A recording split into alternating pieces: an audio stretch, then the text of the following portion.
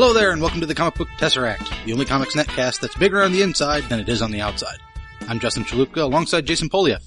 Join us as we review and preview the world of comics, along with other facets of geek chic culture. We're back on track. Back in the saddle on the intro too, because there's some linguistic gymnastics in there. You and I both have said that we need to figure out a better way to write this so we don't trip over our own tongues. It's not going to happen. Yeah, and I'm halfway into my beer, so I think that deserved a drink. All right. Well, you go ahead and enjoy the drink. That was something I was going to talk about. I was actually going to talk about the beer too. Cause, what do you got to drink tonight? Tonight is, oddly enough, as I normally wouldn't, a Sam Adams Double Bock. Sam Adams created an Imperial line, which includes 3 beers that I'm aware of. The Double Bock, which is this one, is actually their strongest at 10.1% ABV, alcohol per volume. Right. Or alcohol by volume, excuse me. The other 2 is an Imperial White and an Imperial Stout. Most Imperial Stouts are pretty stiff anyways. The Imperial White kind of intrigues me though, because it's supposed to be a light drinkable beer, but it's still in the high 9% range. So 2 of these and you'll be night-night. Okay. That one of this has already got me fairly glib, so. So aside from the drunken properties of these beers, the Double Bock is an amber that's very similar to, if people like Amber Bocks or, Shiner Bock is another one that a lot of people, tend to like now. It's a little more on the pricey side, but you can find it in the craft beer section. Okay. The Imperial Stout is Guinness. It's a stout. I mean, it's a very, very dark, not necessarily bitter. Imperials tend to be very strong, very malty and heady. Kind of have like a chocolatey aftertaste. A lot of those, yeah, a lot of the beers that are darker like that do tend to have that just because it's dark because of the roasted grains that are in it. Similar with the, Double Bock. The Double Bock will have more roasted grains as well. That's why the Imperial White really intrigues me more than anything else because there's no toasting to it. It's probably a much more hoppy beer, which you don't find in those higher ABVs unless you're drinking like, an Imperial Pale Ale, an IPA or something like that. So, I do have to say, at least this Double Bock, this is a recommend. I do think people should go out and try this. If nothing else, just for the experience. The only downside is because it is so high in alcohol, you can taste it. I mean, it's definitely there. It may kind of overshadow some of the other flavors, so people may not like that. Beer don't hide the alcohol. Far from it. Okay. Far from it. But this is a good, like, cold night beer.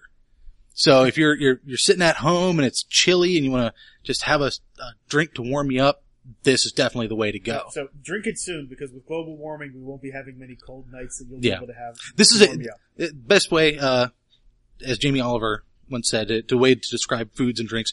This is an autumnal winter beer because it's that dark, rich, and high alcohol. Keep you warm at night. Keeps us warm at night. Mm. Right. Well, but drink it cold because if this gets too warm, it's going to be really nasty. And that's just the American beer taste talking, I think. There are many cultures around the world that prefer their beers at room temperature. Yeah, just because those dumb fuckers don't know how to actually do refrigeration isn't my fault. Alright. Would I going to blame you or not blame you for teaching them refrigeration? Yeah. That's not a skill that I expect you to be going and preaching to people around the world. What I do expect you to preach about is comics. And we can preach about comics. And to start off with, one that you and I both read, and we haven't really had a chance to talk about it too much, is Nowhere Men. Nowhere Men was one that you picked up a couple months back. You passed it off to me and said, tell me what you think. To answer your question. I thought it was the first 2 issues. Yes. These are based on the first 2. It's very interesting. I swear in that first scene, it's the straight up like scientists walking across Abbey Road. I mean, that's the flat out image you get from this comic. Well, they very much present those characters as the Beatles. I think on the first page, they actually mentioned something like that about the Beatles of science. Yeah. And yeah, but they said something else about like the Beatles had management or had talent or something like that. the Beatles had Pete Best. Had. Yeah. And they got Ringo. Go figure. But, I don't know who got the. Yeah, Ringo got the better bit of that deal. Is he the only living Beatle left? No, Paul. Paul is still around. Okay. Yeah, divorcing his one-legged wife. Remember? Oh, that's right. Yes. Okay. So anyway, back to the Beatles of science in this comic, Nowhere Men. And it opens up, and the first couple of pages when I was flipping through it, which is one of the reasons I decided to pick it up, it kind of reminded me of the brain or think tank.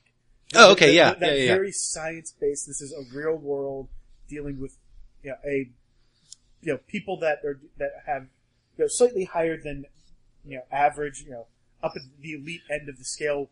Well, they're supposed to be geniuses. Scientists. I mean, these guys are supposed to be like the best of the best, just way out there, but huge still thinkers. Very much grounded into the world. And just looking through the first couple of pages, that was the feel I got from this book. And by the end of the book, I will say that feel had changed. Right. But it doesn't drown out that sense of feeling that you get, particularly through the first part, because it's not done as a typical comic. It's not just your straight 9 panels action. Well, there's the whole back and forth time issue of it. You have that first page, and then it jumps way forward into everything has fallen apart, and they're doing this back and forth of like what happened, how did they get there? Well, part of the way that they show the retrospective, which is that complete opposite of comic books, is actually showing you like a magazine article. Yeah. Where they actually do a profile like you would see in Popular Mechanics, Popular Science, Discover Magazine. Right. Where they lay out, here are the 4 scientists, this is the description of who they are as people, and, we're gonna, it lets you know as you read the comic books so you can identify who they are based on their personalities, their dress, and, even though they've changed over the years, and they do look different as they're presented in the majority of the comic, which is done traditionally. Yeah. But you do have these magazine articles at the beginning the other things that end of the book. The add-ons. Which you normally see that in other titles, and they tend to be kind of fluff stuff, like you don't really need to be there. Idolized had that, where they went through the almost like the teen bop magazine pages. Here's background information that we can't give to you in a 4-issue miniseries, 5-issue right. miniseries. But in Nowhere Man, it's almost critical. I mean, you can go by without reading it, but with reading it, it gives you just so much. It's not just this little bit of extra background fluff. I mean, it's critical. There's really important stuff in there. It really fills out that universe. Completely. Well, the other thing too is you mentioned like it starts off with this science-based in reality, but by the end of the book, and definitely through the second book, it gets into this like surrealistic science where it starts going off way into the science fiction realm. But it also goes into a more traditional comic book realm of a science experiment gone wrong. Yeah. Like which is more than comic book. That's just a sci-fi period. Standard sci-fi. But the Flash that's how the Flash got his powers. Yeah. His chemicals were spilled on him. You start to experience an element of that. What was no. Was it Ultimate Spider-Man that we were watching, or was it a comic where somebody was giving Peter Parker crap about being bitten by a radioactive spider? What? That would just kill you. That shouldn't give you powers. That probably was the Ultimate Spider-Man. Was it Ultimate Spider-Man? Yeah. Is that what it was? Okay. I thought so. Yeah. Which actually, if you haven't seen it, the Ultimate Spider-Man TV show. Watch it. Oh god, it's so funny. The season 2 is about to start. Season 1's available on Netflix. Yeah. And, even for adults, it's absolutely hilarious. Well, I turned it on because I was working, you had come over, I was gonna work out for a little bit, and I decided, okay, well I've finished Avengers, let me put on Ultimate Spider-Man because it's recommending it, and watch that while I'm working out. We ended up leaving it on all night long. I think we went through, 5-6 episodes? Yeah. It was freaking hilarious. And I think even you mentioned, it's that complete non sequitur humor, where it's just like random thoughts out of nowhere. I still think the joke that we both love the most is the jetpack. Oh yeah. Let's imagine me with a jetpack again. Thumbs up. The shot of Spider-Man flying through the city wearing a jetpack. Okay, well, let's jump off of Nowhere Man, because I wanted to ask you about... No. Somewhere Man would be kind of good. Punk Rock Jesus, which you were afraid was going to have a heavy Christian overtone to it, but do you think it actually had that or no? No, it didn't. And if they'd actually marketed this better, I think part of the reason I saw that was the marketing material they gave, which I discussed this on a previous podcast, where they put in 3 or 4 pages which described the cloning and birth of Chris, but they never went and, they never showed more of the story. If they'd have started this with the bodyguard story, which is the actual beginning of the first book. But First you 3 or can 4 almost say pages. he's as much a main character as Chris is. He's the through line for the story. Yeah. Even though the story is about Chris, but he's the through line that you follow of basically the person that you follow to be told Chris's tale. Mhm.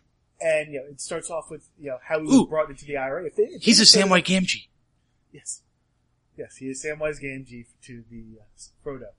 So if they had started this with his story, with his parents being killed and him being brought into the IRA, Mhm. like the actual comic is, I would have picked this up. Instead, they didn't use that as the marketing, and they made this something that I actually feared because that it may have those over dominant religious tones. It didn't. It had some tones of that, but it had political tones. It was interesting because every time they tried to put something religious into it, it was immediately followed by the There's cynicism in it. There's political. Well, the explanation, like his mother with the angel. She said she jumped out of a window and an angel saved her, but she was in a psychiatric hospital and on medications at the time, so it could have been a hallucination. Right. Or he does this like a hover thing when he's on stage, where he's glowing and looks like he's levitating. It's all just stage tricks, So it's cool to see how they throw it out there and then pull it right back at the same time. They do that. There's a lot of the political, the main characters are the through line character is a member of the IRA, or at least at one point was. Yeah. And, you've got the Christian group that's protesting. Right. And then Which I forget the name of the group. is backing them and then against them. And then backing them, or backing individuals, but against the group. Yeah, the political and religious ideologies, representing some of the IRA. There's the punk rock cynicism that they bring through, particularly once Chris rebels. Yeah. And so... Well, less the rebellion, more of the question authority, or question everything. Question everything, question authority, and, the forming of the punk rock band, the discovery of punk rock, which I heard actually, I think, is, if you flip through one of the Earth 2s, I think Green Lantern crashes to Earth somewhere, and the band is in the background. In one of the other books, yeah. Have to look for that. I forget which one, I'll have to look it up. I saw it on Reddit. Well, let's fast forward to issue 6, specifically to the end. Do you feel it ended strong? Oh, absolutely it did. It ended the way that this book really should have. And it continues that questioning of authority, that questioning of what's presented.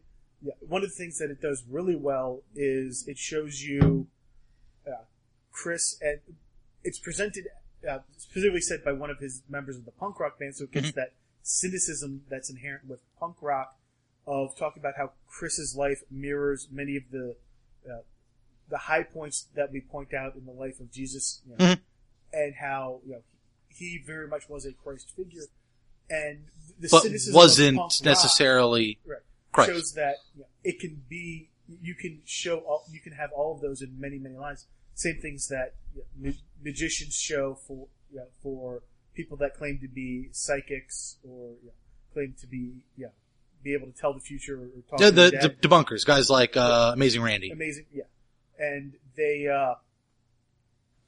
so it brings up that you can shoehorn somebody into those scenarios. And Python did it with the life of Brian, and so it did that. It had strong character. You see a whole arc with Chris's life, and you see his whole life and how he changes throughout it, from being led by the hand and very much the good Christian soldier, right, to the rebellious punk rocker, and then a more idealized and thinking about what he's doing right at the very end. You've got the through line that we have with the bodyguard, who, while his world does get rocked and damaged, he had a constant goal throughout the entire thing. He had thought Chris was going to be something special to him, like his redemption. And that was his right. And then at the very end, that redemption comes into question. And it's this whole, have I been doing the right thing? Which, in light of everything that Chris has been doing and him trying to teach Chris, yes, there are good things, there are bad things, there are ideologies to follow, but there are times to back off. But he also had gone through his life believing in one form of living with the IRA, Mhm. and finding out it was all a lie. And now then following Chris, thinking this was going to be his religious redemption. And at the end, in a way, it's a lie. Yeah. But he still, in a way, is quasi-redeemed as well. So you've also got that element of the hero's journey with the mentor, the old Obi-Wan in Star Wars, and that's the scientist in here. And actually, if you look at some of the earlier issues, you see she's got a Dead Kennedys t-shirt on. Yeah. And it's not till a couple issues later that you realize she's the one that introduces him to punk rock, and she's got all the vinyl records and tapes. And then lastly, the other interesting point that I think is very important is the company that paid to do all this. Which was J2. And they were the ones that paid to clone and were trying to raise and were putting on the TV show about him. Yeah, they're trying to capitalize on it.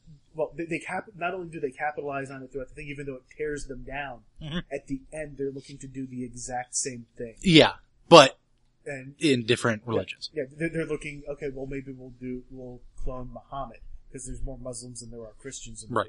So that's a bigger audience. We can make more money. There's a lot of cynicism of religion, of politics. I was going to say, of capitalism, which has always been a target in punk music. Yeah. So, now that the final issue's out, if you can't get them as single issues from your store, wait a month or two, because I'm sure it'll be out in trade, and it's absolutely worth picking up. Cool. Absolutely.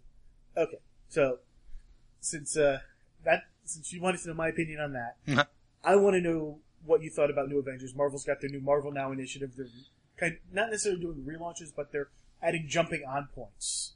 Yeah, and I suppose you could say it's like a flood of point ones, because that's Marvel's whole thing of marking like when to jump into a book. New Avengers, the idea of it is this is the Avengers of the Illuminati, the group that sent Bruce Banner off to another planet where he could turn into that's almost ancient comics history now. The World War Hulk? No, I mean, what, 2 years, 3 years maybe? Comic ancient history. Yeah, okay. Anyways, so the Illuminati was formed, and it was, Black Panther, Reed Richards, Professor Xavier, Tony Stark, all the big brains in the Marvel Universe. And Black Panther, I think, was, or at least what they present in the New Avengers, he was the only dissenter of even creating the group in the first place. Okay. But they still ended up creating the group anyways, and they made their bad decisions, and now they have to live with them.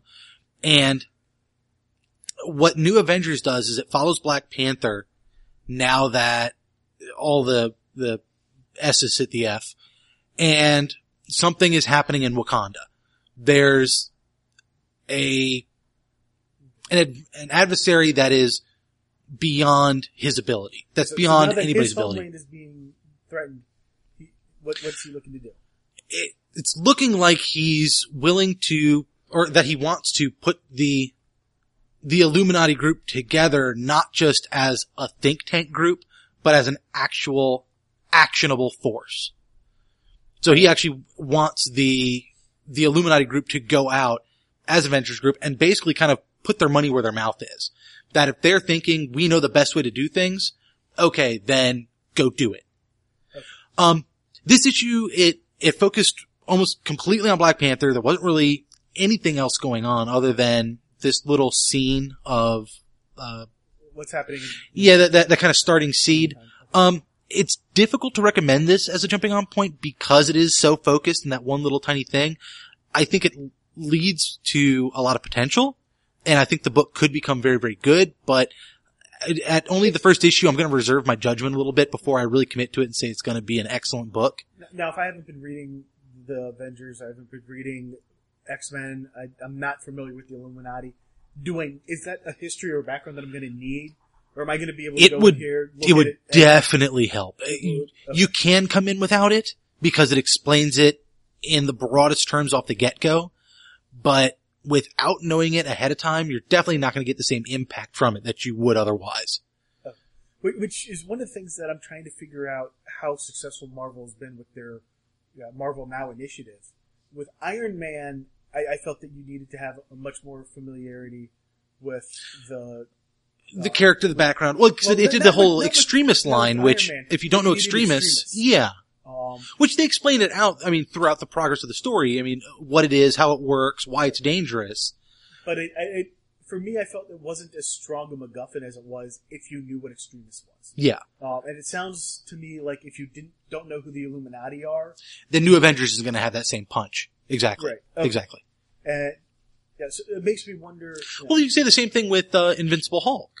I mean, unless you understand Hulk lore and his background, to understand why what he's doing is so radical and so different to make it such a compelling title. But I think people understand enough about Hulk Hulk is a giant monstrous force that smashes. That's mindless and unstoppable. And, and if you understand that there's been that mindless, unstoppable force, Mm-hmm. the little bit that you may not understand is that Bruce has been staying away from society Yeah. to prevent him from being anywhere where, when he becomes Hulk, he can do major damage. And for him to completely flip that and go little- to complete integration and... Yeah, I think the bulk of that is what the Hulk does. So when you throw him into trying to focus that destructive energy, Mhm. I think it makes it a strong starting point. And I think that's that's well enough done Mhm. that a general person that's only seen the Lou Ferrigno TV show can understand and pick up exactly where that book is. Okay. Yeah, I'll bet that. Well, what are some of the other Now books that are out right now? I know Avengers relaunched. Thor, God of Thunder, I think, was another one of them, which I've thought about going back to pick up again, but just to catch up with it, I don't know. The reason I haven't picked up Thor, because I want to read a Thor book, and the reason I haven't is because it's Jason Aaron, and I did not appreciate his run on Hulk. So. Oh, yeah. And I didn't never mind, bump appreciate- that. And there was one instance in one of his books, and while 90% of that book was great, there was one instance in one of the issues he wrote for X-Men versus Avengers that just threw the book on its side. And it's the one where Colossus is talking about giving whales feet, and then going, "Oh, I forgot they can't breathe on land." Yeah, where they turned Colossus into a reread. I understand it's supposed to be comedy, and there are some people that comedy is going to be good for. Yeah, Jason Aaron should never do comedy. Well, he's not funny. He sucks. See, and I know there are some people out there that really enjoy his comedy. Really? Yeah, Who? So, I'll discuss it later. But No, really, no. Who? Pete? No. Okay. But for me, it's not my humor, so I don't like that. I'm not listening. Just like I don't like classical music very much, so I listen to heavy metal because that's more of my flavor. Heavy metal is still classical. There's some classic heavy metal. There are elements of it. They're on the oldie rock station, so. Yeah. Different type of classical than Bach, Beethoven. And there are people that they're going, well, you've got, Brahms who does this type of music, and you've got Beethoven who does another. Yeah, and they can tell you the differences between Beethoven, Bach, Mozart, and the differences in their pieces, and the actual different styles. And all of us would just cross our eyes and not care. Yeah. Okay. But, anyways. Alright, so we can get back to talking about, they've got a new, Double X, which I think may just be the promo for their all-female, led X-Men book. They've got a, Misty May and, somebody else. Oh, the Defenders. The female Defenders? Yeah, well, no, I'm thinking, the Defenders where it's, Valkyrie and, not Misty May, it's Valkyrie and, Foxy from Heroes for Hire. Right, yeah. Yeah. And, that one I'm looking forward to. That one looks interesting. That's an all-female book. They've got a Young Avengers, which I'm gonna look at getting, which looks like it's a takeoff of the Young Avengers miniseries, and the characters have been mixed in throughout some of the other Marvel stuff that's been going on. Meh. They've got the Savage Wolverine coming out. They've got a Just Plain Wolverine that's coming out soon. I would love to find a Wolverine book to come out that really, I look at and I go, I really want to read that. But I can't help but look at Wolverine and see nothing but marketing horror. Because they just... That's what I'm hoping for with the new Wolverine. Just a straight up Wolverine title that's going to be coming out. Which is Savage Wolverine one, it's going to be setting him in Japan, right? In Tokyo, I think? Is the idea? I think so, and I'm not getting the Savage Wolverine. Okay. They're going to be having two Wolverine monthly titles. Yeah. Savage Wolverine is one, Wolverine is the other, and Wolverine's the one that I'm looking forward to more. But we'll have to see where that goes. Other than the Now Initiative, Marvel's other kind of big thing that happened in this past month is the Spider-Man changeover. Spider-Man went up to Which I think 700. Spider-Man is part of the Now Initiative.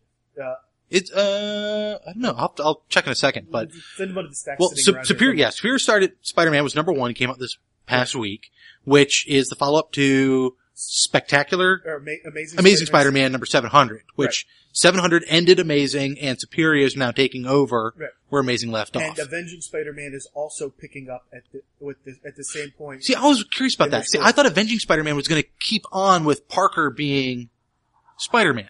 No. Okay.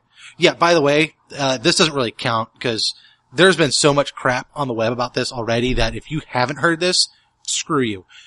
Doc Ock is now Spider-Man because of some mind switch thing, which I have to say, that was totally fucking weak. I didn't particularly care for that, but That happened in Amazing Spider-Man leading up to 700. yeah, like I saw that and I was like, are you fucking kidding me?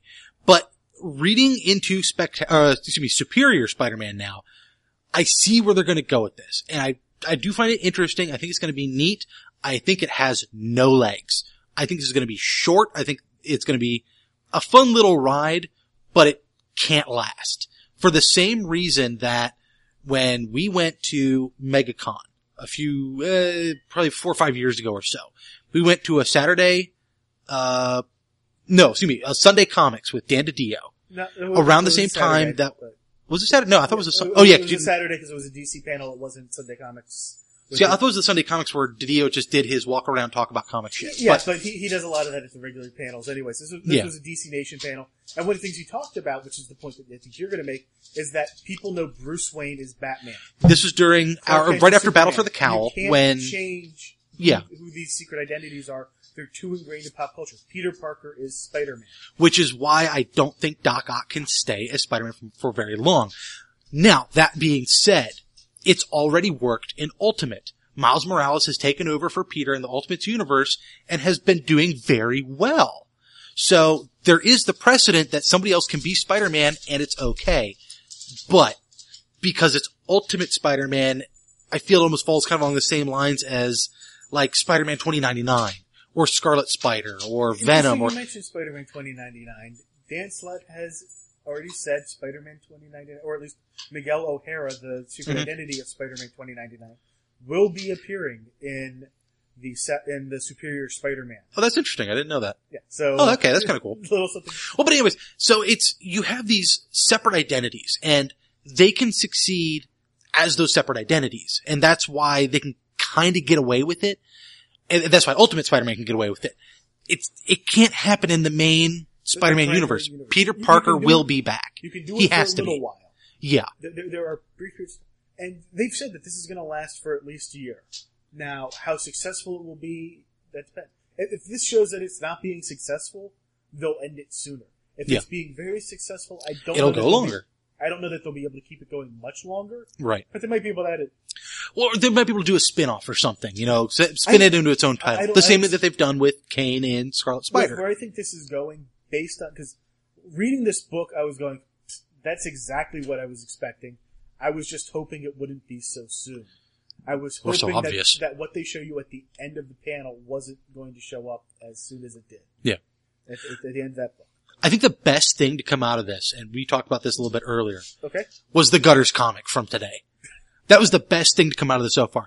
For those of you who don't read the Gutters, the comic from today was Doc Ock at a clay spinning wheel forming a pot with Peter Parker as Spider-Man behind him doing the whole scene from Ghost. Patrick Swayze from Ghost. Well, Doc Ock is singing the Righteous Brothers and Peter's saying, okay, now you're just making this creepy. So, absolutely hilarious. Go, the-gutters.com, which you should be reading anyways. If you read enough comics and you listen to us for crying out loud, go read the Gutters. Okay. Anyways. Let's go ahead and, talk, we were talking, one of the big things going on with DC right now is Throne of Atlantis. And that's the next big thing they're doing, leading. It's a two-title crossover between Justice League, which is their flagship title, and Aquaman, which is their punching bag character. Well, Aquaman is the big push character. Green Lantern had the big push in the past few years, and they kept asking people, who do you want to see redone next? Who do you want to see redone next? And everybody was saying Aquaman. They wanted to see Jeff Johns be able to change Aquaman into a relevant character. And up till now, honestly, I think Johns has done a very good job in doing that. Just a little bit. They wanted to see Aquaman made into a relevant character. Most felt that Jeff Johns was the person that could do it. He was the only person that could do it. The guy talks to fish, for fuck's sake. How do you make that cool? Johns found a way. Yeah. By basically by minimizing himself as being the punching bag of the DC. Well, yeah, it had to be self-deprecating. Yeah. They had to kind of minimize the whole I can talk to fish thing. And they had to show why Aquaman was a badass in the first place. And they did that in the first issue. Now we're 2 arcs in. He's starting now the Throne of Atlantis series, which, Aquaman's brother basically there's been a strike against Atlantis. For some reason we don't know how, we don't know why. It may have even been instigated by Atlantis itself as an excuse for them to attack the surface world. So, because of that now, there's this whole kind of back and forth thing where the Justice League hasn't been very well cohesioned right now. Green Lantern has disappeared. They don't know where the hell he went. A new Green Lantern has shown up that they don't trust. Batman and Aquaman are constantly at odds about who it is that should be leading the league. And now this new thing pops up right after they've had this sort of internal issue of nobody should be keeping secrets from each other. Even though at that same time, Superman and Wonder Woman are off having a secret tryst. Which nobody else in the Justice League knows about. Except for Batman. Because he's Batman. Right. And now there's this thing coming up with Arthur, and basically he sees it as a family issue, but the Justice League is being forced into getting involved because they're attacking major cities, every major city. And Arthur is trying to tell the Justice League, don't get involved in this one. Stay out of this one. This is something I have to handle on my own. And the Justice League kind of jumps in and says, no, we have to do this together. And at the end of this last issue, Arthur turns on him and basically goes after the League and says, okay, you forced my hand. I have to do this now. All right, that's interesting because I'm only reading Justice League, so I'm only getting half the story. So I didn't get Arthur turning on them. Yeah. And so you're reading both. Mm-hmm. How do you think it is very necessary to be reading both titles, or I would normally, or is it like a kind of half of a rehash and here's a big reveal and then you'll wind up not I would getting that? normally say no, because DC's pretty good about keeping their stories segregated. Right. But in this case, yeah, I really think you need to be reading both to get the full picture. Okay. So, that's my call. Alright, so I may have to borrow your, by all means. Aquaman. By all means. Just to get caught up. I'm gonna see how the next Justice League goes, and then I'll let you know if I want to borrow those. Okay. But, well, if you're going to be borrowing that from me, then let me ask you about Detective, because I want to read the whole Death in the Family stuff, but like I'm not reading Batgirl because I'm not really interested in the Batgirl character. Same with Batman and Robin, but it looked like Detective may have been one I should have been grabbing to get more of the background story of like what Joker's been doing to just completely screw with Bruce. What's been happening overall in Detective during the Death of the Family series? The biggest relation that it has is Batman is fighting a bunch of Joker-inspired gangs. Okay. And so...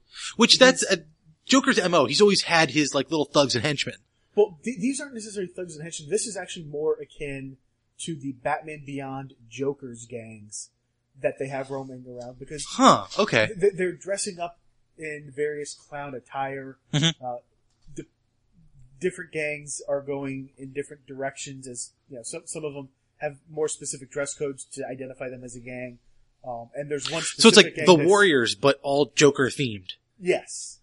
And, that's kind of interesting, actually. so he's been going around. So there's like, clown baseball players, and then there's clown roller skaters, and then there's like clown bikers. Not and quite that, that'd be exotic, awesome. But oh god, that would be so awesome. Very much in that vein. And there's one group that Batman views as actually being very dangerous.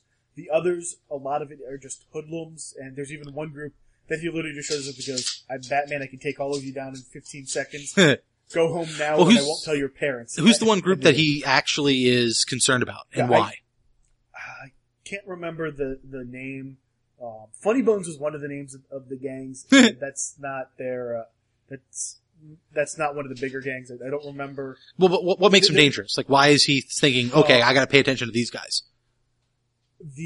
Because for some reason these people actually have psychosis. One of them was a dentist, and they show his tools where he's got a dentist drill with an actual drill bit in it. One of them was a baker, and so you first see her. She's at her bakery shop, and she's holding up, a butcher's knife, having just slaughtered somebody, and is offering cupcakes to the next customer. Yeesh. And who's writing this? Is it Lobdell? This doing detective no. right now? You're gonna make me actually have to look up detective. Look it up later. Yeah, don't have to do it right now. But, I'm just curious. The other back through line is that they have Penguin has gone off to Arkham in theory to help the Joker, which I'm not sure why he's actually gone there, and I haven't seen him appear yet in any of the other Death of the Family. I wonder if he'll show up maybe in Batman in one of the backstories. Cause like Joker got Riddler out. From I think it was from Arkham, or it's from, Blackgate, I think is the other big prison. Yeah. Where, how does he turns Riddler into like, his, like Batman's weaponsmith or something like that. Like he's the one that always keeps Batman's weapon sharp. Cause Joker's doing this whole, like equating the criminals that Batman fights into members of Batman's court and making Batman the king of Gotham. And of course, Joker being obviously the jester. I'm curious where he would put Penguin in that structure. I'm not sure. Probably the merchant. He'd be the moneylender or something. Yeah, he's definitely got his position. But it feels more like the writer just kind of said, well, we're going to throw the Joker over here because I want to introduce this new character that's much more... That's not your traditional Oswald Cobblepot that I want to have.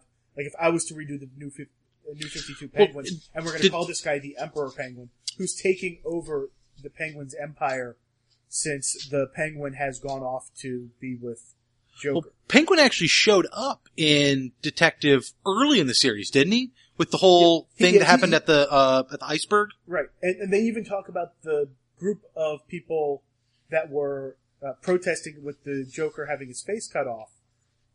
They bring that part back up with this, and that those are the people that are forming the gangs that Batman's out patrolling after. Oh, that's interesting. Okay, so that's kind of cool. I wouldn't have even thought about that tie-in. Yeah, it looks like. It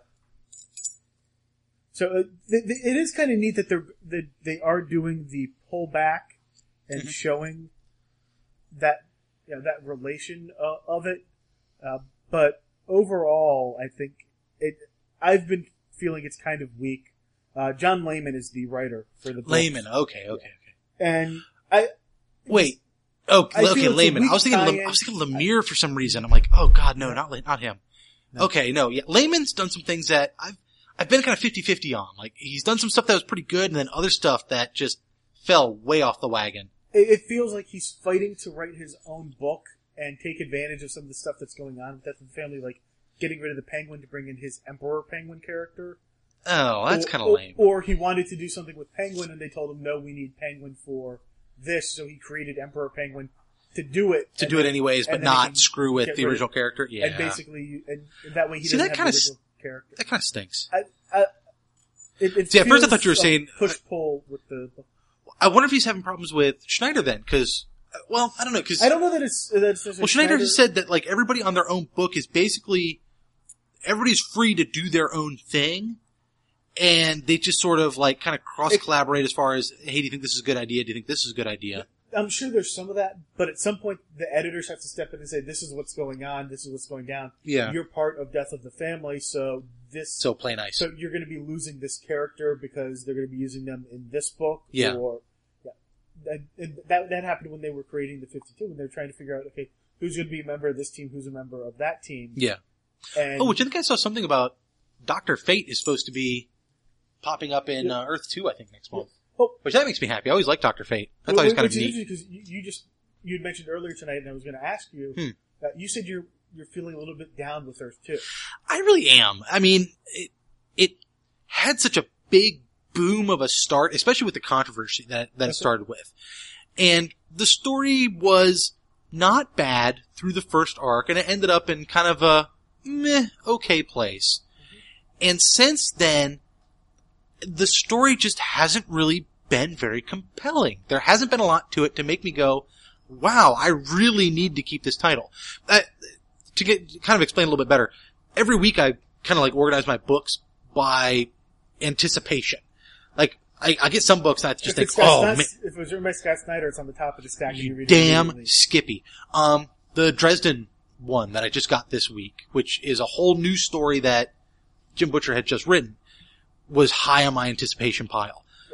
This Earth one 2, hasn't been. It's been sinking to the bottom. I will say Earth 2 and World's Finest has also been a little bit lower down. Well, it's been slow.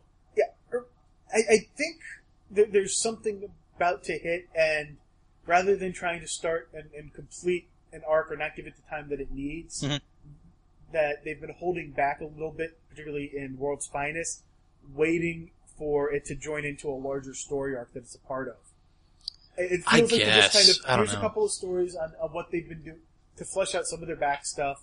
I'm pretty sure there's going to be another story between Damian and Helena Wayne coming up. At some point. If not in World's Finest, then it'll be in Batman and Robin, because there was a mention of it. That seems more likely. I think World's Finest is going to stick with the whole apocalypse angle, because that seems to be what their big focus is.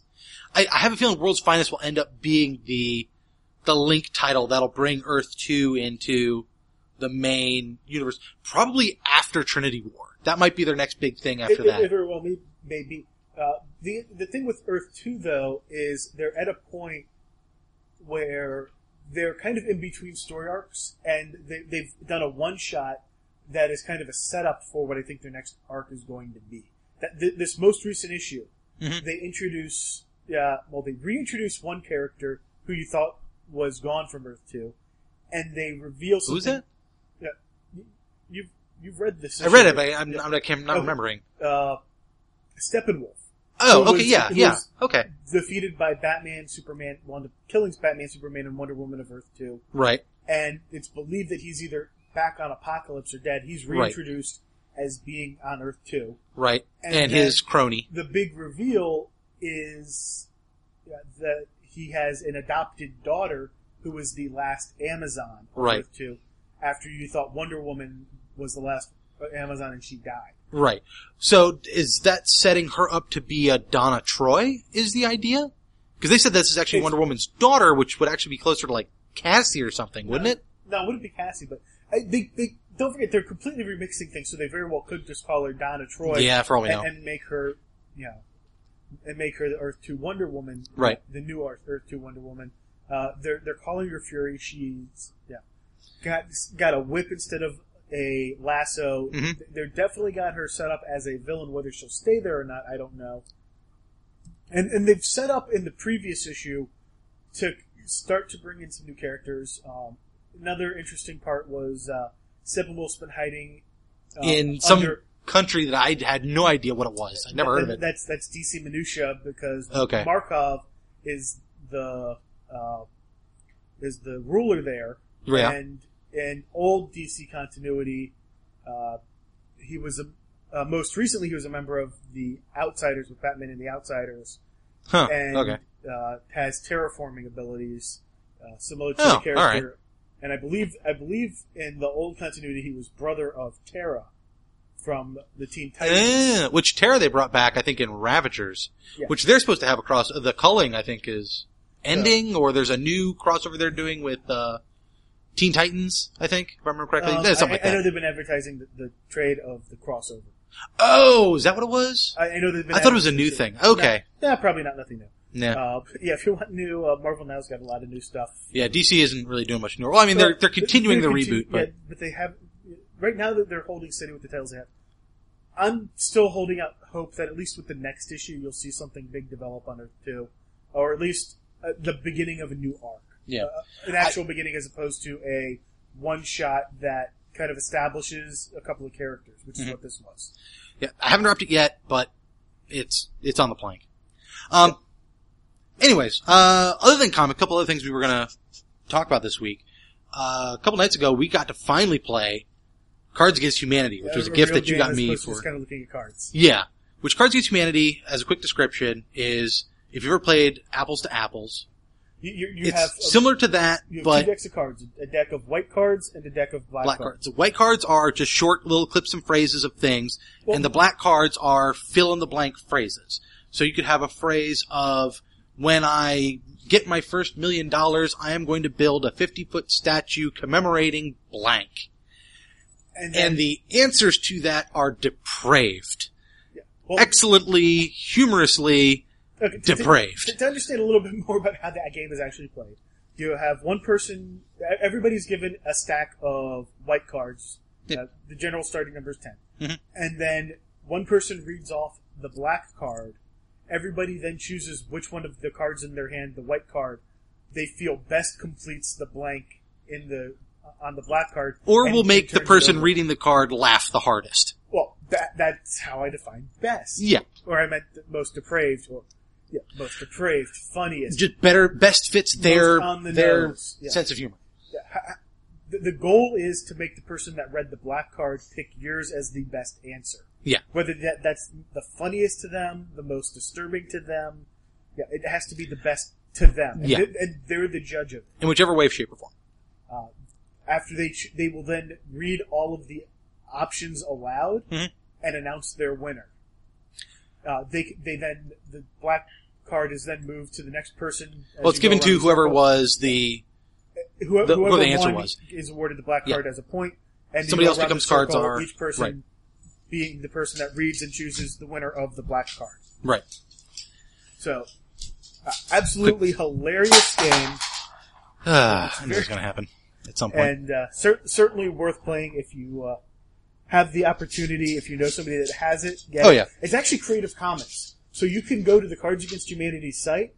They will let you download the PDF of the full game and the expansion packs. You can then take it, go to Kinko's. They recommend using a card stock as opposed to just... I think they actually tell you specifically which one to use. Yeah, they give you good... And you just say, print these out for me. Have Kinko's print out the cards for you, the blacks and the whites, and cut them out. You get your own deck. So there you go. So it won't cost you any more than what you need at a Kinko's. If you've got an good office copier that you can print from, you could do that. However, I recommend just going to... It's probably the easiest thing to do. Just go buy it. Go buy it from Amazon. They got all three. They got the game and both expansion packs, so you can get all three. Well, the holiday expansion you can't get. That's sold out. The holiday expansion was a limited edition, and it's special cards that were only available for the holiday season, so can't get that. But there are 2 regular expansions, and when I say expansions, you're talking almost the size of the original game. Oh wow! Yeah, the original game is about a box about 8 inches long, full of cards. So you're talking, I think the expansions are 5 inches or so long. Well, I mean, which that doesn't really say much other than, the black deck right now is probably like a regular 52 to 62. If you have a stack of baseball cards, 5 inches tall. Yeah, okay, alright, I suppose. Okay. If you have a stack of Marvel Series 1 with the white border, 5 inches tall. Yeah, tell me about Amazing Randy Kickstarter. Okay.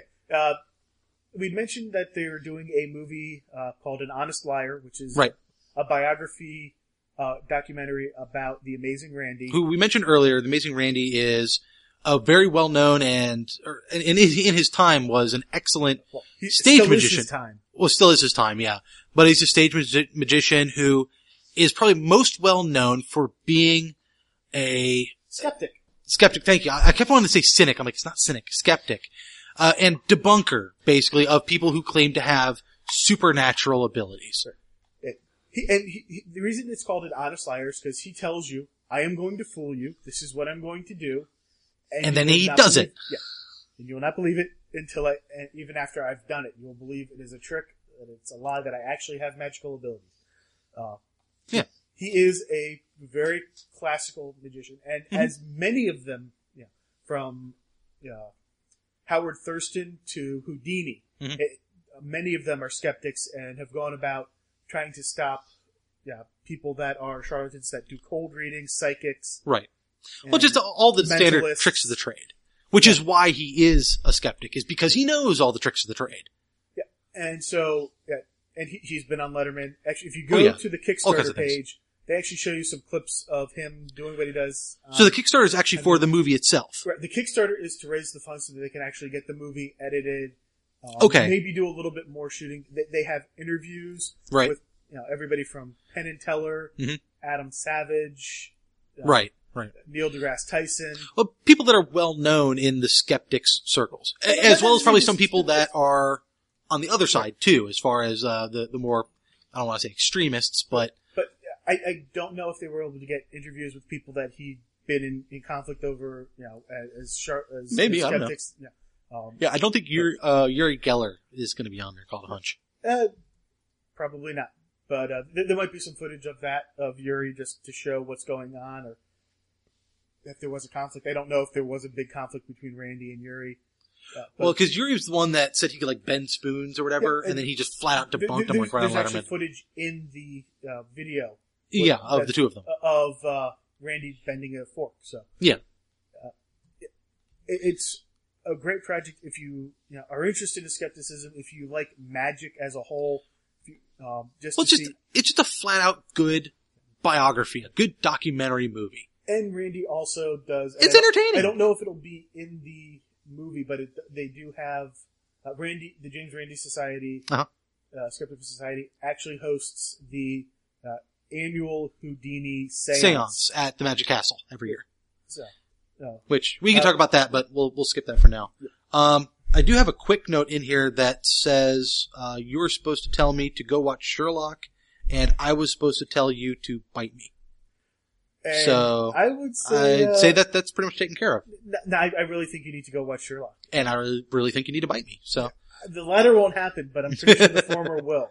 yeah, no, I do mean to go back and watch it. I watched the first 3 episodes. I do want to get back into it. I'll put it on before I go work out next time. You'll need to pay more attention than that. Yeah, crap. Yeah, and once you see Jim Moriarty, you will stop what you're doing and continue to watch the show. Oh, I don't doubt. I don't doubt even a little It's bit. just absolutely. By the way, if you are a fan of Elementary, the show, Lucy Liu one? yeah, you will be completely ruined and hate that show after watching the British. Well, yeah, because this show is good. I mean, that's kind of the main difference there. There were people that have said that they enjoyed Elementary and thought it was a good show, And those people have frontal lobotomies. and then they saw Sherlock. Yeah, And so now pretty they much. don't like the level that this operates on is insane. Oh, yeah. We mentioned Ultimate Spider-Man earlier, so I'm not going to bring that up again. Right. But you had actually mentioned, Scott Gimple is taking over as the showrunner on The Walking Dead. He was the executive producer of the first 3 seasons, you said? Yeah, at least season 3, if not the first 3 seasons. Mm-hmm. So is he responsible for the abortion that was the end of the first season and the majority of the second season? to as much of an extent as Kirkman is probably. Okay, fair enough. So, but he'll be taking over. Maybe we'll see a change in direction. Fairly certain there'll be a change in feel. If you've seen the first 3 seasons in their entirety, right? Yes. So, first of all, do you feel that the second season kind of went off track? Do you think they did things that they shouldn't have? Or do you feel it's been strong the entire way through? Okay. First, I have not read the graphic novels, so I can't compare them Well, just off the rails from I think it should be here, it's over there I thing. want to say that because there are a lot of people that read the books that felt it went off the rails, and Yeah. that's why, having not One of those people right here. they can't see you raising your hand. Now they know. So I want to make sure that that's clear out there. And I also watched them back to back. I didn't have a week-long break between episodes like the people did when they were initially airing. I watched them off of Netflix. And so what that has done is it allowed me to not have the drawn-outness that I think this... And even with that, by the time they finally leave the farm, it does feel like they may have been there an episode or two too long. Yeah. Not that it's terrible. Not that it's, But it's too just bad, drawn out. More, But yeah. yeah, they spend for the most part the entire season at the farm. Yeah. And Which kind of makes sense if you do go by the graphics, because they spend almost an entire graphic novel on the farm. So yeah, and, it kind of matches up in that sense, you're but only talking, 12 episodes, so it's not that 6 long. issues. I mean, Yeah, if they'd have done 8 and then moved it would have been fine. but Okay. they set themselves up for season 3 at the end. I haven't seen season 3 yet. But Okay. they set themselves up for season 3 at the end of season 2. There's a big pullback and a reveal that says, here's where they're going to be next. Yeah. Yeah, this And is you're the right. That is direction exactly where they're going, because I know what it is. I haven't seen season 3, but Yeah, I've heard by the way enough you about phrased it, to I know what it is. to know So that that's where they're walking. Yeah. So overall, it's definitely worth seeing. Mhm.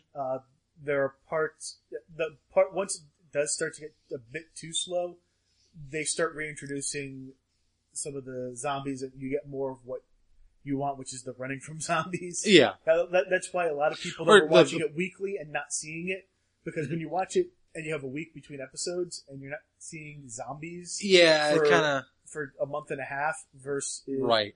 versus Versus watching an it hour in or an two. afternoon Yeah.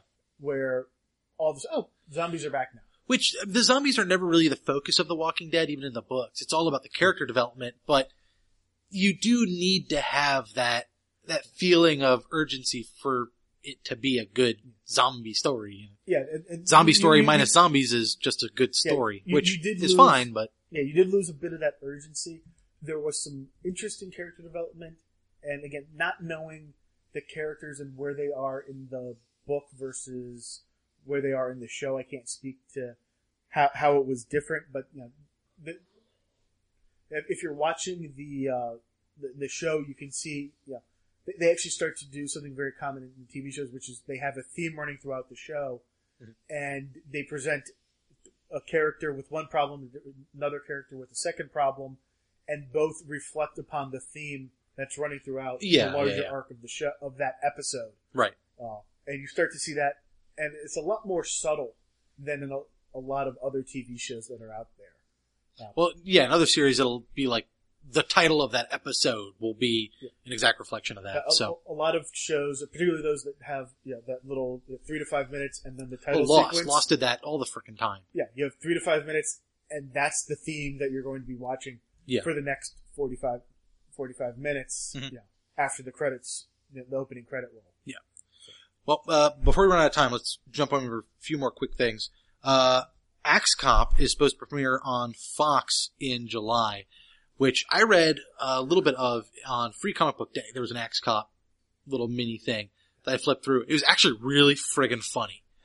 Axe Cop, particularly if you're a fan of a lot of the Adult Swim cartoons. Yeah, the non-sequitorial, which has gotten really big these days. Things like Adventure Time and Something Falls right. is another one that's big on that. Yeah, the things that started with Aqua Teen Hunger Force. I would say even go as far back as starting with like SpongeBob. Well, that's not. There's some Adult serious Swim. non sequitur going on in I'm not saying that SpongeBob. SpongeBob doesn't not sequitur. I'm saying it's not an adult. That's not Adult Swim. Well, yeah, no, not Adult Swim, but I'm saying just to some extent, in animation in you general. can even pull that back to Space Ghost Coast to Coast. Oh God, which, yeah. Which is also where Aqua Teen Hunger Force made their first appearance. Right. But which was Axe that? Cop, for those that don't know though, Axe Cop is written by two brothers. An 8-year-old and his 20-something-year-old brother or something like that. Yeah, the brother is the artist, and he's the older brother is the artist, I should say. Yeah. The brother is the Define creative that. team. Right. The older brother is the artist, and he went home to visit his parents. Was talking with his younger brother, who at the time I believe was 5, and his younger brother started telling him stories, and he decided to animate or to do a comic book illustrate based them on the stories that his little brother was telling him. Yeah. And the main hero in these is Was Axe Cop, yeah. a cop that carries an axe. Go figure. So you can go from there. It is very funny. Funny in the sense of you read it and you think back to, well, you and I can think back to being a young boy and having these kinds of stories that we would come up with in our head. It's almost kind of refreshing, you know. It's like a piece of nostalgia almost. But to go back to the television series, during on Fox in July, lead voice actor is to be Nick Offerman, who is Ron Swanson from Parks and Recreation. So I know people that love that show and love his performance on that show, and I would dare say, even in looks, he fits that character to a T. Put some, Texas aviators on him, and he'd be perfect. My understanding is that the way they're doing the show, it's 11-minute segments, just like the Adult Swim shows, where they're which makes sense because the comics themselves are very short too. Yeah. They're like little one-pagers. Okay. Well, let's go ahead and talk about somebody that I know we both are fans of, from the now defunct Totally Rad show. Yeah. Well, and more than that as well, he also did a video that went viral, I want to say mid last year, that was a Portal fan vid of the video game Portal. Right. He has also done a short called More Than You Can Chew for the YouTube channel Black Box TV, which I showed you just the other night. And he's also done a numerous amounts of television commercials, which you've probably seen in your regular TV watching.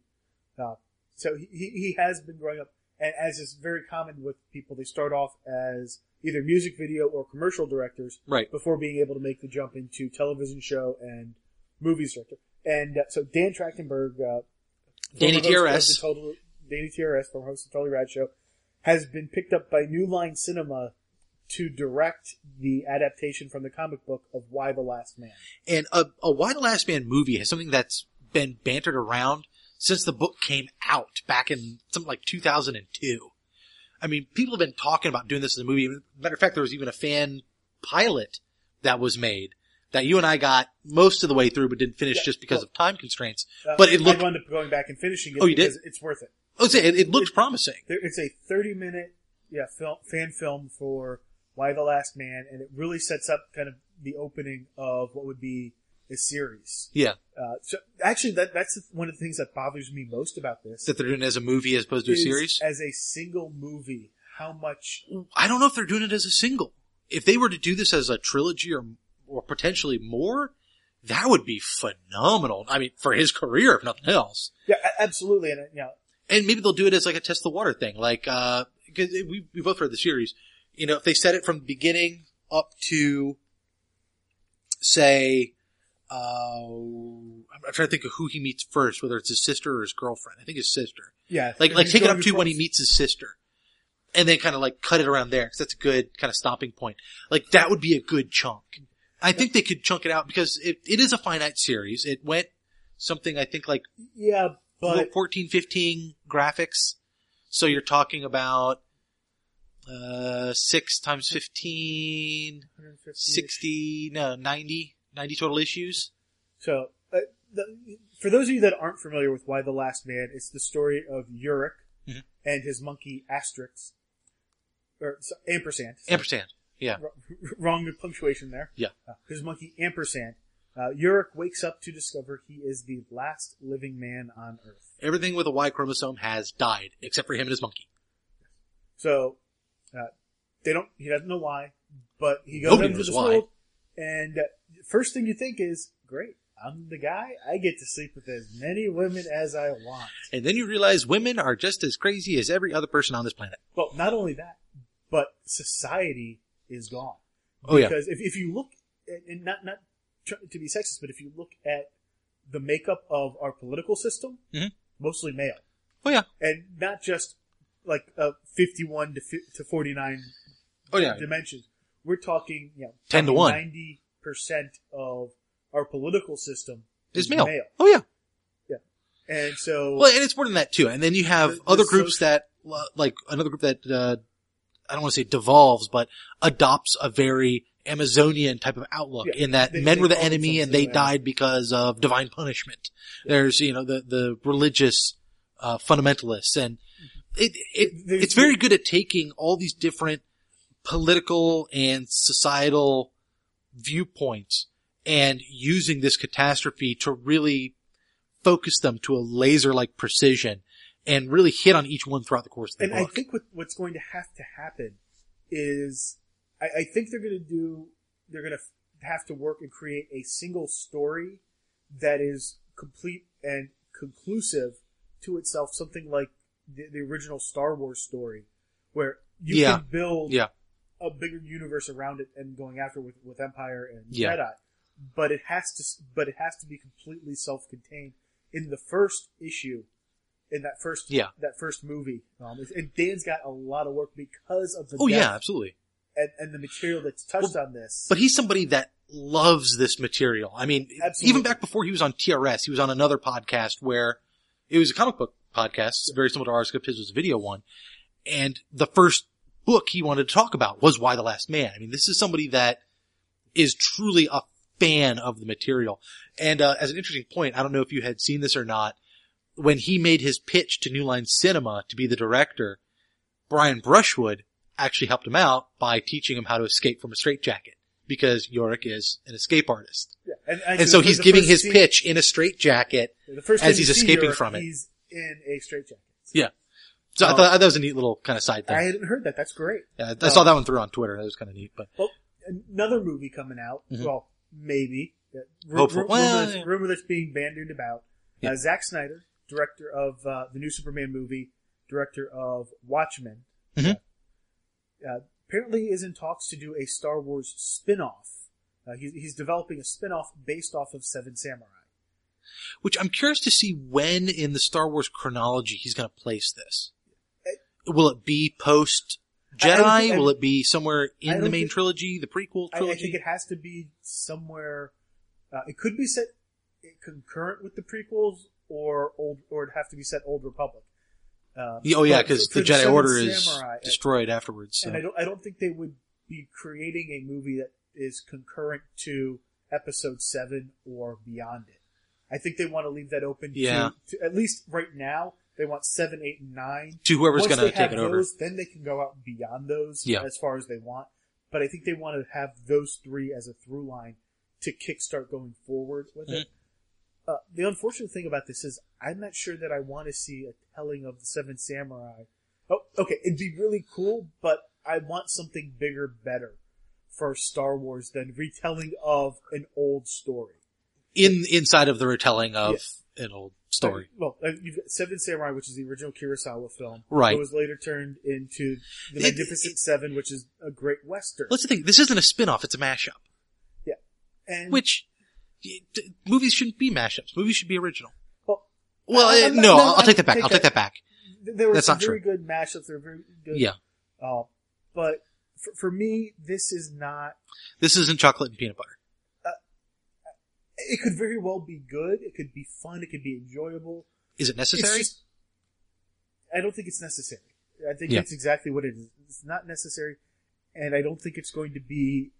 it's not going to be chocolate and peanut butter. It might be chocolate and raspberries. Sure, you can eat them together and they're okay, but it's not necessary. You'd rather just have the chocolate. But they're not chocolate and peanut butter. They're not at Star Wars with an original story. Yeah. Now... Well, speaking of an original story, considering Star Wars... Okay. There was a petition made to the White House. We covered this. Yeah. It got enough votes that the White House has to respond. And they have put their response out as to why the United States government will not fund the building of a Death Star. We're not getting a Death Star? We're not getting a Death Star. They responded wrong. No, they responded accurately. Why? Well, because it would cost, I believe it was $850 quadrillion, which, if you are confused about how much a quadrillion is, well, I'm not just going to say it's, I'm not just going to say it's a lot, because when you get into numbers that are that size, like literally after about a billion, or even probably about after a million, people's minds just stop grasping the true vastness of that number. Yeah. Is it bigger than a Sagan? I gotta think about that actually. Yeah. It is bigger than a Sagan? A Sagan is something 4 billion or larger. Okay. So yes, it is bigger than a Sagan. Okay. I had heard that. I just can't remember what it was. Anyways, the response to the petition that came out from the White House was actually titled, "This is not the petition you're looking for. It is the funniest response to a petition you will ever see come out of the White House. And rightfully so. Okay. It is worth reading. You can go So- to whitehouse.gov and actually So we've said check it cost. and read it. Yeah. And- Cost, we already have a space station, floating around our planet. The United States government does not condone the blowing up of other planets. There is a C-3PO program. I didn't realize this. It's actually mentioned in the petition response. Ooh, interesting. Yeah, it's the name of something else. It's actually like the way they, shuttle supplies back and forth to the ISS. That shuttling is called C-3PO. Interesting. Yeah, it was kind of neat. I like that. Oh god, what are some of the other points that were made in it? Actually, I think the structural, problems. There is a flaw in the design of the, Yeah, of the yeah, Death Star. they wouldn't spend, $850 quadrillion dollars on something with a design flaw. So, sorry folks, no Death Star, although they are building a Millennium Falcon somewhere out in the Midwest, so enjoy. Something I'm gonna mention real quick is the final Wheel of Time book, the epic of epicness of fantasy. Basically, I would dare say, Robert Jordan is the author that had taken and run with the crown from Tolkien as far as creating a truly epic fantasy world and bringing it to fruition. Although, in all honesty, somebody else had to bring it to fruition because unfortunately Robert Jordan passed away before he finished. So you're giving him that claim over George R.R. Martin? Over the Great Bearded Glacier? Yes. Because even though Robert Tolkien has 2 R's in his name, as does George R.R. Martin. Yeah, let's see. The main differences though is that, Tolkien did in fact finish it, so I gotta give him credit where credit is due. Okay. And did it during wartime, so bonus points. George R.R. Martin, has not finished his, has been writing on it for about the same time that Jordan was writing on Wheel of Time, because I want to say Game of Thrones is pushing the 20-year range. Okay. There was actually, And Tolkien actually wrote after the war. yeah, well, okay. All right. Instead of, it doesn't matter. We're discussing Wheel of Time Yeah. anyways. I decided. yeah, we're over time as it is. Okay. But, the final book before Jordan passed away, who said he would write the final book even if it was 2,000 pages. When he passed away, Brandon Sanderson took it over and told the editors and the publishers, there's no way this can be one book. So they ended up breaking it up into 3, and the final of the 3, A Memory of Light, I just finished it actually last night, and You've had it about 3 days. I had it since last Tuesday. I had a little less than a week. This book ends the Wheel of Time series exactly the way that an epic fantasy series should end. It ends epically. And An epic tale of epicness. even one of the characters is trying to come up with a ballad to describe basically the end of the world occurring in front of him. And he says, epic. No, I can't use that word. That word's overused. Monumentous? No, I can't use that one either. He eventually figures out the only word he can use is exquisite. Even though it's terrifying, even though it's the end of the fucking world, but it is exquisite. And it's poetic. The reason I would say this is epic, there is a chapter in this book that is 200 pages long. One friggin' chapter. Someone forgot how to separate chapters. You couldn't. You honestly couldn't. There is so much going on. 200 pages is its own book. Yes, exactly. This book has books for its chapters. How fucking epic is that? That's kind of meta. Dude, tell me about it. Anyways, if you have not begun reading the Wheel of Time series, you can find almost all of them in audiobook if you want to spend some time as you're driving around in your car, just listen to it. It's probably about two credits each on Audible. It probably. They're long. This book, you said you read it in about a week. This book was 900 and it's fairly indicative as far as the other books in the series. 900 pages? They're all within that 800 to 1,000 page range. Yeah. Okay. Lots of reading. Lots of reading. Completely worth it. This is, I wish I could say this is the fantasy epic of our generation. Unfortunately, I think R.R. Martin will take that just because he has more media visibility. They're never going to deal kind of. I would love for them to make a Wheel of Time movie TV series. The comic that Dynamite is doing has been fantastic, and it's only for the first book, and they're on 30 some odd issues already. But it's being done spectacularly. I've heard talk that somebody, may have been Stars or Showtime, was in talks to try and do a Wheel of Time. They have the rights to it, but I don't think they're actually going to do anything with it. Yeah. Not just yet. Plus being able to actually do it is... Yeah. And with a story this size, it's hard to lock in actors. Oh God, yeah. Oh. Well, this book, the actors go from 18 to their mid-40s. So you could have somebody grow up in this part, literally. Yes, like they did with Harry Potter. Exactly. However, you also run into the possibility of having a Dumbledore occur. Yeah. You have to... Older characters. Yeah. Well, the characters get killed off pretty regularly, so that might not be as big an issue as you think. Oh, you said they go from 18 to 44, so there's at least somebody that's... Well, they don't die, obviously. Well, provided the old folks that are around them don't necessarily stick around. Hopefully that actor won't die. Well, good point, yeah. So, that's where I was getting at. Not necessarily that the story will kill him off, but the actor. Okay, rapid fire at the end here, because a few more things to run through. I've started doing the Angry Birds fitness tracking schedule, with my exercises. Does this mean I get to throw plush red birds at you while you exercise? No. You could do it anyways, but that won't help me. It's a method of tracking your exercises throughout the week to basically determine when you should start increasing the difficulty of the exercises that you do. It goes very well with the basic body weight workout and the advanced body weight workout that nerdfitness.com provides. I highly recommend checking out both the Angry Birds tracking program and the basic body weight workout. Both are excellent things that you can do in your living room in 30 minutes. I mean, these are things that get rid of that whole I don't have time excuse. That's a bullshit excuse when things like this exist. This week is Testosterone Week on Art of Manliness. That's more than just, grunt Hulk smash stuff. This is talking about the actual chemical testosterone in the bodies of men. I feel my chest hair growing already. Kind of. It is going to go over why testosterone is important in men, why you should go and get your levels checked, what sort of health ramifications there are, what is a healthy level, and what are some of the ways to boost your testosterone without needing any type of a chemical or drug supplement, just through changes in diet, changes in activity, things of that nature. How to be a more manly man. Kind of, yeah. So check out Art of Manliness this week. It'll be an ongoing series. It's being done by Brett McKay, the owner of the site. I think it'll be worth checking out. The last thing I was going to mention is, I've talked about my home brewing ideas before. I think I finally settled on what my next batch is going to be.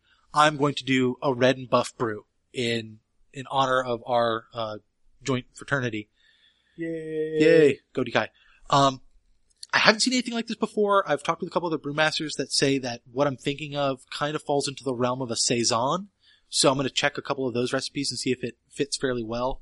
But I'm going to give that a try next, and I'll let you guys know how it turns out. I say just make it layered. No.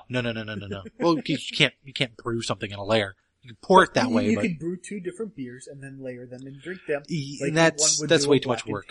Way too much work. So go to England. Black and Tans are for women. Anyways, that's it for this episode.